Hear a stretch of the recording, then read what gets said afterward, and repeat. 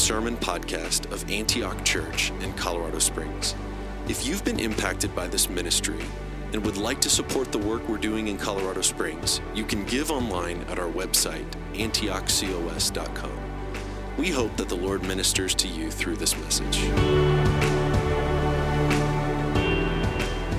Okay, grab your Bibles this morning if you would and turn with me to the book of Luke chapter 5. The book of Luke chapter 5.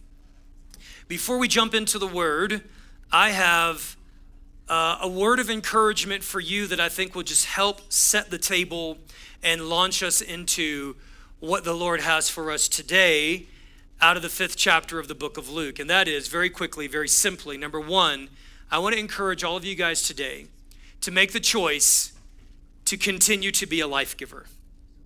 Make the choice, make the commitment, purpose in your heart to continue to be a life giver, to be someone through whom the life of God, the strength of God, the goodness of God can flow through.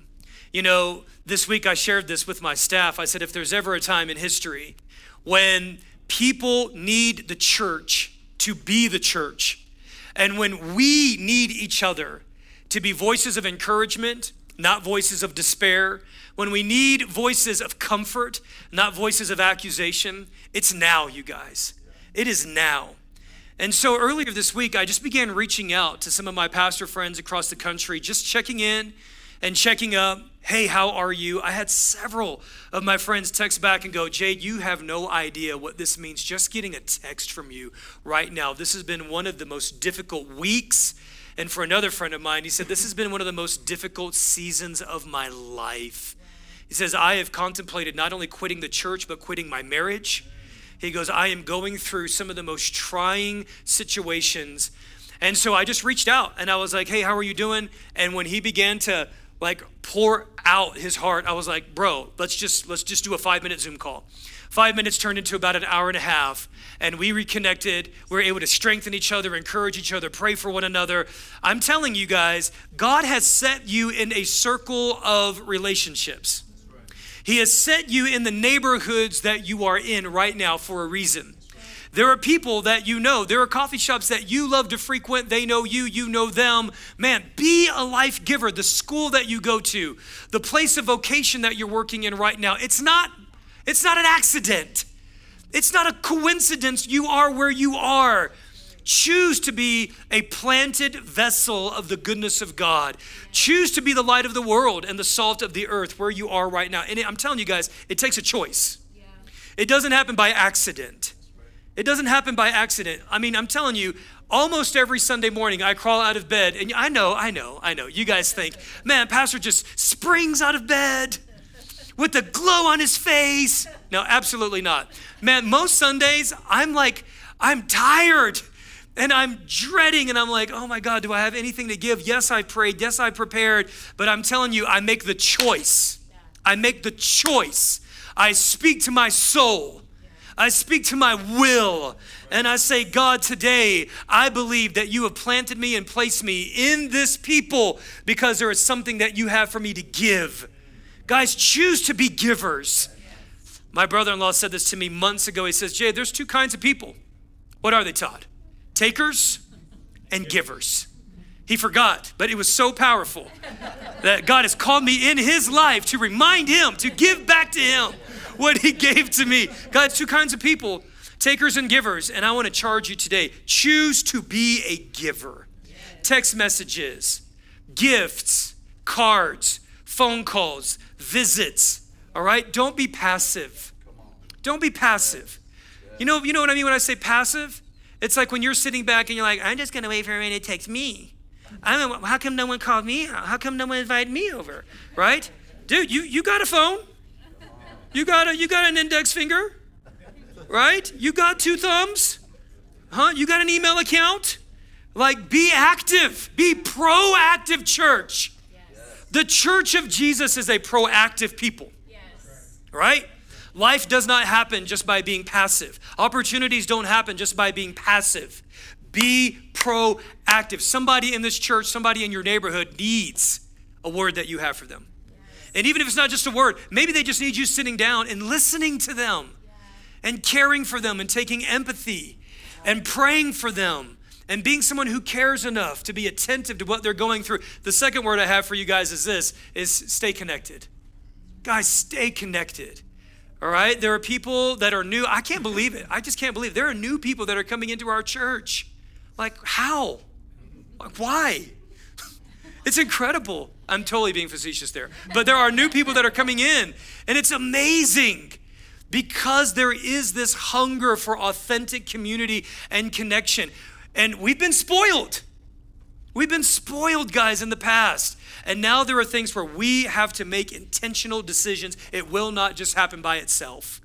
So you guys, whether it's this week, if you have bandwidth this week, maybe you can't do it this week, but purpose in your heart to use whatever is at your disposal to connect with others. All right?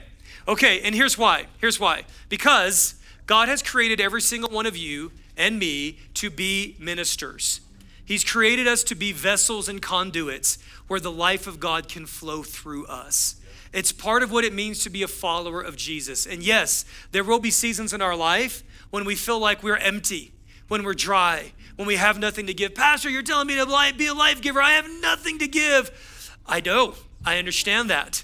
That's when we take what we don't have and we bring it to God. God, here's what I don't have. And he says, give it to me. Give me what you don't have. I don't have enough time. Give me the little time that you have. I don't have enough energy. I don't have enough of high attitude. I don't have that. He says, give me what you have. Yeah. Give me what you have. Make the little steps. Make the little steps. And don't allow what you don't have to become an excuse for doing what you can do and giving what you can give. Because here's what happens. It's just a law in the kingdom that when you choose to give, even though it's small, God will increase your measure. You'll find yourself going, I don't know how I have more energy, because you're imparting energy into the people that are around you. I don't know how I have a greater attitude, because you are investing a greater attitude. I feel more encouraged. You are imparting encouragement and life to the people that are around you. Okay, Luke chapter 5. Turn with me there in your Bibles in Luke chapter 5, beginning in verse 1. I want to share with you guys this morning about 5 things I believe that every follower, every minister of God needs to receive on a regular basis from Jesus. Jesus, when he sent his disciples out in Matthew chapter 10, we've preached about this for years. That ministry is nothing more than us giving freely that which has been given to us. That's what ministry is, that we receive the grace and the goodness of God. And then we turn around and we give it to our neighbor, our family member, our stranger. We give it to the people that are around us, which means that it's absolutely critical that we have rhythms and habits whereby we are regularly receiving from God. This message actually was born out of me speaking to this weekend. There was a conference for pregnancy center directors, staff members, and board members. 4 different states, 25 different centers, over 110 people gathered over the past 2 days. And I had the incredible opportunity to share with them. This is a message I shared last night, to just encourage all of these. These guys are on the front lines. These guys are standing literally between life and death with a lot of these young ladies. And so I shared with them, guys, as ministers, it is critical that we are receiving from God on a regular basis. Okay, are you ready? Number 1, Jesus is starting his ministry. And right here in this story from verses 1 through 11, Jesus goes out and he finds Peter. Peter's been fishing all night long, and he's discouraged because he's a pretty good fisherman, man. He's got experience. He's been doing this most of his life. And then Jesus steps into Peter's boat, and this is what he tells to Peter. He says, Peter, I want you just to move your boat a little out from the shore. Doesn't give him some amazing command. Doesn't say, Peter, I want you to preach in front of thousands. Peter, I want you to lead the church into the new apostolic age. He doesn't say that. He says, Peter, I just want you to just move the boat. Simple, easy. Just do the little things. Peter's discouraged. Peter's frustrated. He's like, listen, dude, I've been doing this thing all my life. I've been fishing all night long, and I've not been fruitful. But then he says this, and this right here is the linchpin. He says, but, nevertheless, because you tell me to do it, I'm going to do this. And so he does the same thing he's been doing all along, but just with a little bit of divine insight and a little bit of divine revelation by some divine prompting, Peter does the same thing on the other side. And there's such a harvest that he's got to call his network of buddies that he's been remaining in connection with, that he has been proactively building and saying, guys, fruitfulness of harvest and ministry has come upon me. Come and help me with this harvest. And then he has this striking revelation. Oh my God, I am a wicked and sinful man. There is no reason why you should be blessing me like this. So then he tells Jesus, get away from me. I can't have you in my presence. And Jesus is saying, oh man, you have no idea. I'm about to change your life. By all means, lead the way. And so Jesus says, I'm going to make you, Peter, a fisher of men. I'm going to make you someone who cares about the world that's around you. And the first thing I want to share with you guys this morning that I think that we need to receive on a regular basis is we need to receive the calling and the invitation of the Lord on a regular basis. See, some of us, we know we can go back to the day where we gave our life to Jesus. And some of us can go back to the day when maybe you were called into a certain vocational track and you go, I remember the day when God called me.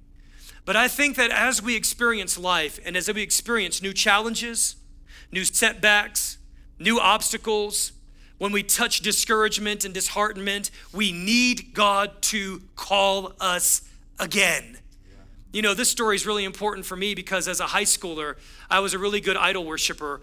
And I worshiped basketball. You guys, I was up 4, 5, 6 a.m. in the morning on school days. I would go, I would practice. My poor neighbors, we had a basketball goal. And literally 5 a.m. in the morning, it's hours. Go to school, practice at school, practice after school, come home, eat dinner, finish homework, and from 7 to 9 on weekends, from 7 to 11, it was I mean, it was endless. And I remember the Lord encountered me the summer between, I was already on varsity. I was going to play against the team that was coached by my previous coach. And I was starting on varsity. And midway through the year, the Lord said, son, I want you to lay this down. It's occupying too much space in your life again. I'll never forget, I went to the coach's office right before practice. I had my uniform all folded up and I slid it across his desk. And he says, what are you doing? I said, I feel like the Lord has called me to step down from the team. And he says, okay. He goes, well, when you change your mind, he goes, your spot is still here. And I just looked at him and I said, I don't think the Lord is going to allow me to change my mind, coach. And so he walks out to go coach practice, and I walk into the bathroom, and I am a wreck. I am bawling. And I open up my little school backpack, and I pull out my Bible, and I said, God, I need to know that I heard from you. I need you to call me again. And I opened up my Bible to Luke chapter 5, verse 11. And here's what Luke chapter 5, verse 11 says. Then they left everything and they followed him. And that's all I needed. I was like, okay, Lord, I hear you. And I stepped down from the team and I started a Bible study on my campus that grew to about 100 students my senior year of high school. You know, when I went to ORU in 1996, many of you have heard this story, but I was in Indonesia. The Muslim call to prayer was going off at 9 a.m. I was seeking the Lord. And all across the city, you just hear this Muslim call to prayer. And God spoke to me and he said, son, I don't just love the United States of America. I love every people group on this planet. And God was calling me again. And all throughout my life, there have been seasons and junctures where the Lord has called me afresh and anew. You guys, many of you know this because you've walked with me through this. But 4 years ago, from the summer of 2016 to the summer of 2017, God was doing some new things in me, Jonathan, Christy, the staff here, and he was just leading us into new theological exploration and how that was going to flesh out in our services and our lives. And there are a lot of people that didn't understand that. And there were a lot of people that decided that they couldn't move on with us in that part of the journey. There were friends of ours, you guys, that we've invested years of intimacy at our table, years of friendship, people that have lived in our home with us, people that we've supported their ministry. Some of those guys left without saying a word. Some left with a text message or an email. And you guys, it was devastating for that year, the June of 16 to June of 17. Man, my heart was split open, and on a daily basis, it felt like sometimes. Christy and I would come home, we'd get a new email, a new phone call, and we would just cry. We would just weep. And we would just say, God, we don't know if we're cut out for this anymore.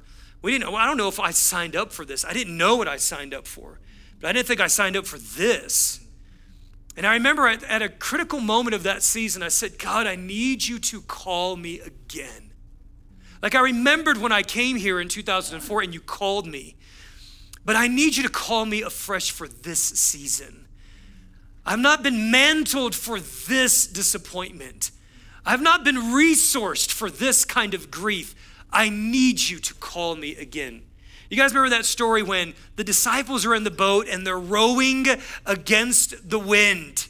They're struggling. And Jesus comes trotting along on the top of the waves. Hey guys, just Jesus, right? He's just trotting along on the waves. And Peter is like, Jesus, if that's you, call me.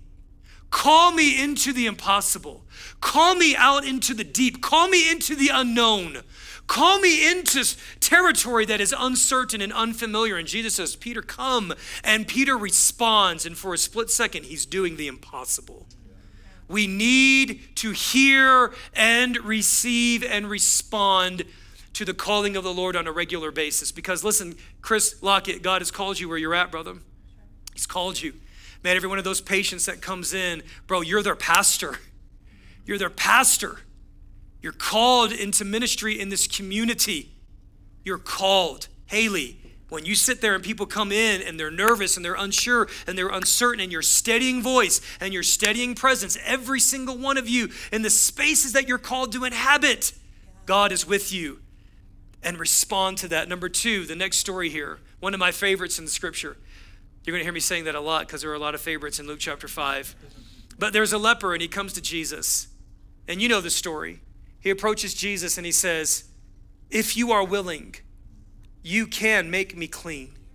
And one of the things I have found, by the way, every one of these 5 things that I'm sharing with you today, I have found myself throughout my ministry life crying out to the Lord, God, call me again. This leper comes to Jesus and he says, Lord, if you are willing, you can make me clean.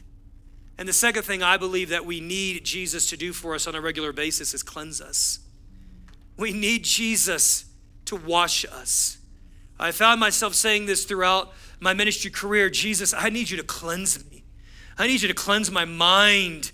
My mind is being riddled right now. It's being assaulted. My mind is being taken over with just ugly, ugly thoughts. It could be bitterness. It could be grief. It could be anger. It could be lust. It could be pride. I need God to cleanse my mind and my imagination. Some of us, when we think about the future, we don't have a bright thought about the future. We need God to cleanse our imagination and our prophetic vision for the future. Some of us, when we think about our past and we replay those memories of things we've done or things that were done to us. Friend, I want you to know that God wants to cleanse those stains and those scars from your memories, from your emotions. Sometimes, when we hear that we need God to wash us, sometimes we may think, I'm not involved in any grotesque sin in my life. Listen, dirtiness and pollution and the yuckiness of the world is just all around us, right? Sometimes I spend like 5 minutes on Facebook and I'm like, I need a bath. I need a bath, right? How many of you guys have ever seen a movie or listened to a song and you're like, I just feel dirty right now. I feel dirty in my mind, right? God, wash me, cleanse me. Some of you guys, we're not talking about just the world. Some of you guys, when we hang out with other Christians and they're just complaining or they're just slandering or they're talking about other people or it's just rumors and gossip or it's just negativity, we need to be cleansed from that.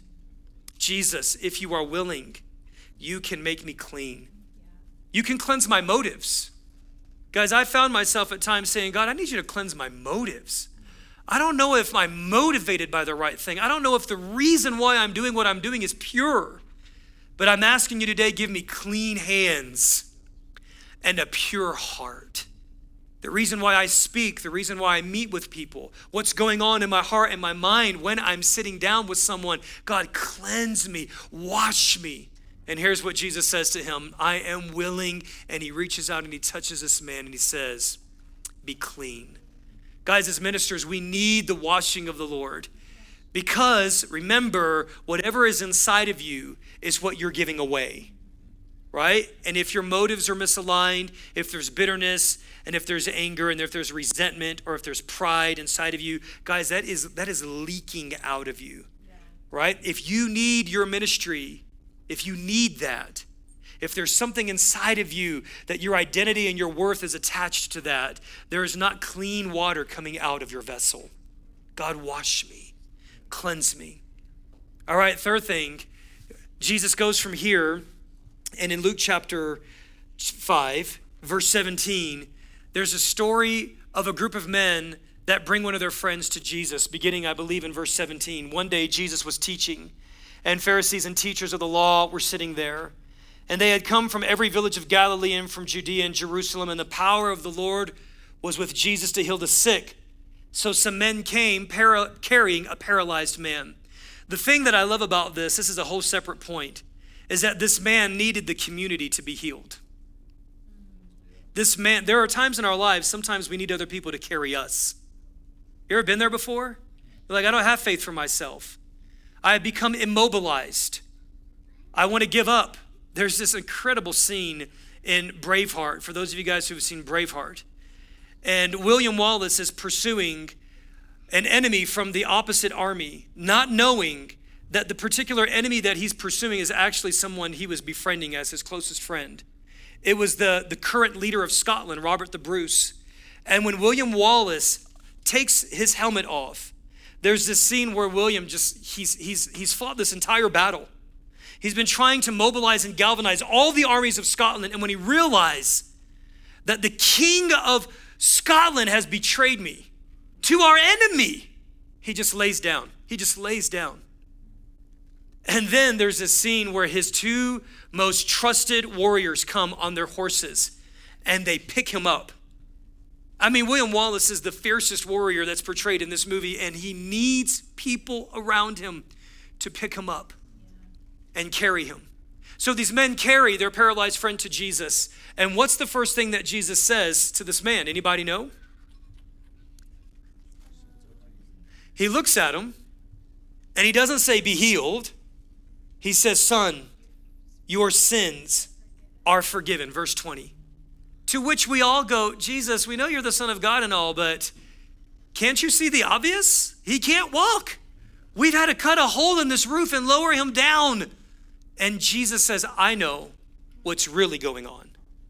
I know the reason why he can't walk. I know the root of his paralysis. You ever been in a season of life where you felt like you've just been in a rut? It's like no matter what I do, the heavens are brass. No matter what I give myself to, it doesn't succeed. I feel like I'm just taking one hit after another. Internally in my heart, I'm so discouraged. And Jesus knows the areas of our life where we need to be healed. And the third thing that we as leaders and we as ministers and we as followers of Jesus, sons and daughters who have committed to this way of giving life to the people around us, guys, we need to be healed on a regular basis. Now, I know some of you think, and I love this, I know some of you think that pastors and ministry leaders are probably the most healed people and the most whole people on the planet. I know some of you think that. Guys, it's just not true. I mean, if you look at statistics, you'll find that pastors are some of the loneliest people. They're some of the most depressed people. There is a latest research study that I had heard a couple of weeks ago that only about, let me say this, 70% of pastors or more do not have a close friend. Do not have someone they feel like they could bare their heart with, share their secrets with. There are untold numbers of pastors that contemplate ending their life. We're starting to see that become more of a trend now. We're starting to see pastors struggling and dealing with mental health and depression than ever before. And the point I'm trying to make to you guys, this is not just a pastor gig. This is every single one of us. The point I'm making is, guys, unless we're receiving healing from God, giving out will drain us, and it will burn us up, and it will break us down. And if we choose to live this Christian life in a manner where we are interfacing and we are life givers, if we're not receiving healing from God, guys, I'm here to tell you that what we have to give to others will not be pure. It will not be whole. And I want to contend with you guys today. I want to contend with you. God, search the deepest parts of my heart that need healing. Like I'm talking the things that we've just tucked away and we've assumed because I'm doing better that I am better. We've assumed that because I've learned to manage this limp that I've actually been healed and whole and I'm restored in this area of my life. Just because it's not bothering me like it used to. I had a friend actually this week share some very, very intimate details of his life. And then he said this, he goes, but I've learned to manage. He goes, but then again, he goes, at some point in my life, this may all come catching up with me. And that's the truth. I mean, if we don't deal with the disappointment, if we don't deal with the neglect, if we don't deal with the abandonment, if we don't deal with the abuse, if we don't bring that to the Lord and say, God, my life is paralyzed because internally I am broken and you're the only one who can heal me. Guys, I'm telling you, at some point, it will catch up with you. At always the most inopportune time. We need healing. We need healing on a regular basis. I pray this to the Lord. God, heal me. It's become one of my favorite prayers, actually. Heal me. Heal my emotions. I'm afraid right now. I need you to heal me. I'm insecure right now. I'm full of doubt right now. God, I need you to heal me. God, I'm angry right now. I'm vindictive right now. I need you to heal me. God, heal me. Your emotions are an alarm system of what is broken inside of you. When your emotions are out of whack, it's to point you to what is not whole inside of you. If you're explosive, it's because something is broken inside of you. Maybe you're discouraged. Maybe you're disheartened. Maybe you've thrown in the towel of hope. That needs to be healed, friend. Maybe you're extremely judgmental. Maybe you walk into an environment and you're always misinterpreting what everyone else is doing. Something broken inside of you needs to be healed, and it can be healed. And I'm appealing to you today, guys, adopt this prayer. Jesus, heal me. Heal me. Oftentimes I'll say, Jesus, you know things that are inside of me that need to be healed that I don't even know that need to be healed. Heal me today. All right, the fourth thing. Jesus goes from here. By the way, he heals the man. He doesn't just forgive him of his sins, because those darn Pharisees start talking again. They're like, who is he? He thinks he has the authority to forgive sins. And Jesus goes, which do you think is easier, right? To heal this man of his sins, or to forgive this man of his sins, or to heal him of his paralysis? And he goes, so that you know that I have authority to forgive sins, I'm going to also heal him. So then he moves on, and then he finds a guy by the name of Levi. Some translations and some gospel writers call him Matthew. In verse 27, Jesus finds Matthew. What do we know about Matthew? Matthew's a tax collector. And what do we know about tax collectors? They are despised in the Jewish community. They are the most marginalized group of people in the Jewish community. And here's why. Because they are willfully and intentionally taking advantage of a people who are oppressed. Tax collectors are Jewish citizens that are aligning themselves with Roman power in order to tax their own people for sometimes up to 4 times more than what is demanded of them. I mean, could you imagine that? Your own brother, your own sister, your own citizen aligning themselves with a foreign power and then using that power to oppress you. They were despised. And Jesus knew it, and he says, I want you on my team. I want to transform your life. I want to take the most marginalized of society, the most despised and hated of society, and I want to bring you onto my team. I want to transform your life, and I want to turn you into a ministering vessel. So then Levi, Matthew, out of gratitude, he opens up his house. He's got tons of money, so he throws this massive banquet. Interestingly enough, no one else is there but other tax collectors. Why? Because he has no other friends. He's got to stick with the other people that are hated and despised too. But somehow those Pharisees find themselves on the guest list. They're always finding themselves on the guest list in the most audacious places. Here are those Pharisees. So here's what the Pharisees start doing. They start asking these questions, and here's what they say. Why is he eating with sinners? Why are we having this dinner right now? We should be having this feast for the religious people. We should be spending this money on people who deserve it. And you know what Jesus does? Jesus stands up. He knows what they're saying. And he says, guys, listen, who needs a doctor? Chris, is it the healthy people who need a doctor? Or is it the sick? So Jesus says, it's the sick who need a doctor. And you know what he does right there in that moment? He covers Levi. He covers him. He shields him. He defends him. Because imagine how insecure Levi must be. That now, someone who's been hated and despised and rejected, he's now brought into followership with Jesus. He is completely out of his element.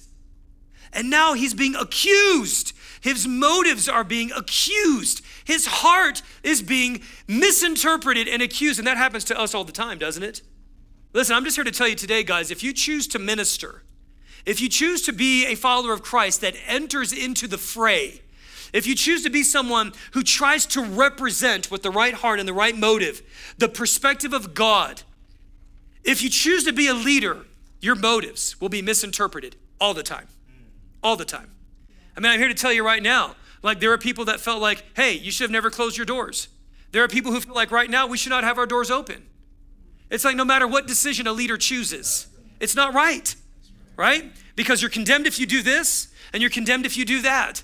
And then people start trying to judge your intentions and they start trying to interpret your motives for you. And here's what Jesus does. Jesus stands up and he covers Levi. So John preached on this a few weeks ago, that we as believers, taking our cue from Jesus, who is a master at covering the vulnerable and the weak. We find in John chapter 8, there is a woman who's caught in the act of adultery. She is scorned, thrown out right there in the dirt. Her accusers are right there in front of you.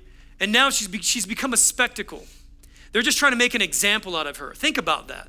Think about that. Think about what kind of person it must be that wants to take somebody in their brokenness and just make an example out of them so they can inflate their own self-righteousness. And what does Jesus do? He turns all the attention off of this lady, puts it on himself. He says, stand behind me, I'm going to cover you. We see another story in Luke chapter 7. You guys remember this story? There's another lady. Gosh, what is it about the ladies that are broken that feel safe with Jesus? Think about that. They've been taken advantage of, they've been abused, they've been mistreated, and yet, mostly by men, mostly by male-dominated systems, and yet mostly by religious leaders. Jesus was both. And what was it that these ladies felt safe with their weakness with Jesus?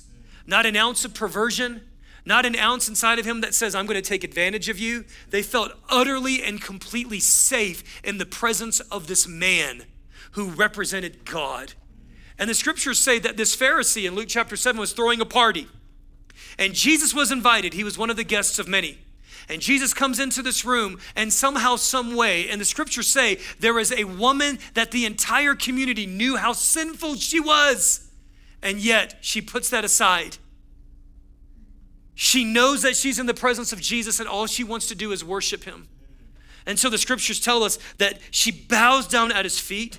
She weeps over his feet. She anoints his feet with perfume and she dries his feet with her own hair. And then the Pharisee begins to think to himself, he goes, man, if Jesus really knew. In fact, here's what he says. If Jesus were really a prophet, he would know how dirty this woman is. And here's what Jesus does. God doesn't say it out loud. The guy just thinks it in his head. And Jesus knows. And right there when this Pharisee's thinking this, Jesus turns to one of his disciples and says, Simon, I have a story for you. Yes, teacher. He goes, there's two people.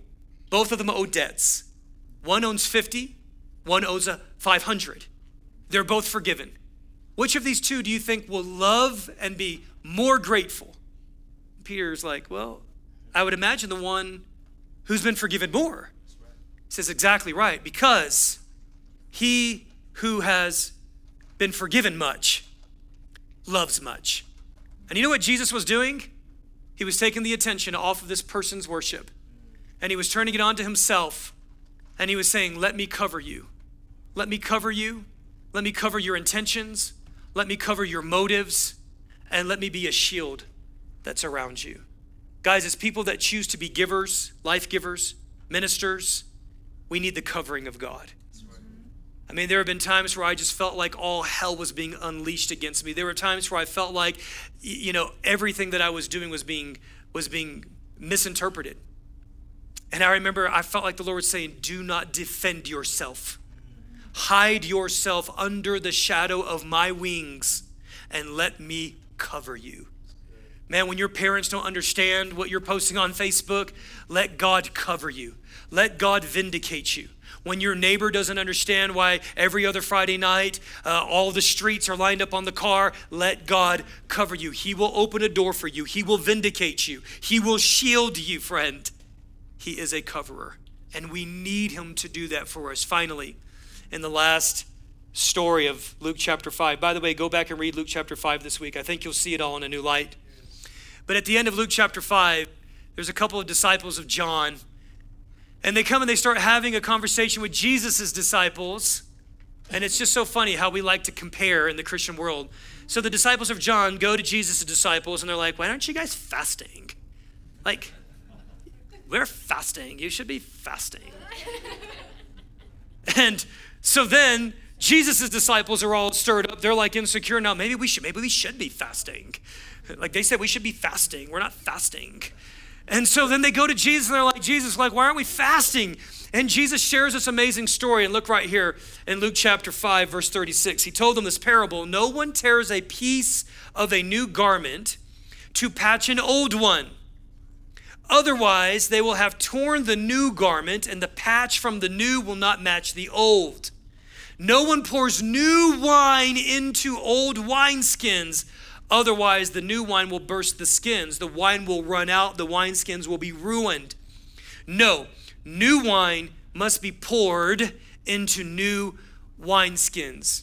And the last thing I want to leave you with, guys, this morning is, as followers of Jesus and people that have chosen to be ministers, is that we need to receive a fresh infilling. We need Jesus to fill us. We need him to call us. We need to receive and respond to that. We need him to cleanse us. We need to receive and respond to that. We need him to heal the broken places and make us whole. We need him to cover us. We need that covering of God, but we also need him to fill us. We need to allow the Holy Spirit to make us into new wineskins so that he can pour fresh wine. The wine that you had last season is not sufficient for this season of ministry. The wine that you got at youth camp, the wine that you got last week, the wine that you got a couple of years ago when you were in a high mountaintop season with God, that wine will not sustain you for the challenges of COVID, for the challenges of a political year. It will not sustain you. We need fresh wine. What does that mean? Holy Spirit, fill me afresh. Holy Spirit, fill my mind, fill my heart, fill my spirit. I need fresh joy today.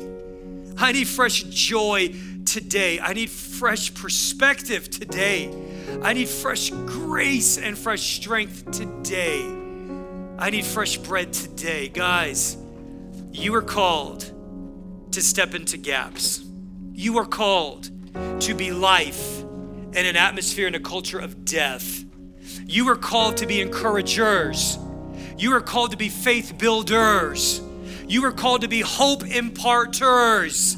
You are called to restore people into the image of God and the Imago Dei in which they were created. You are called to pour value out on people. Your words carry weight and life. And in order to do that, we've got to receive from God on a regular basis. Friends, would you join me today as we stand and we come to the table?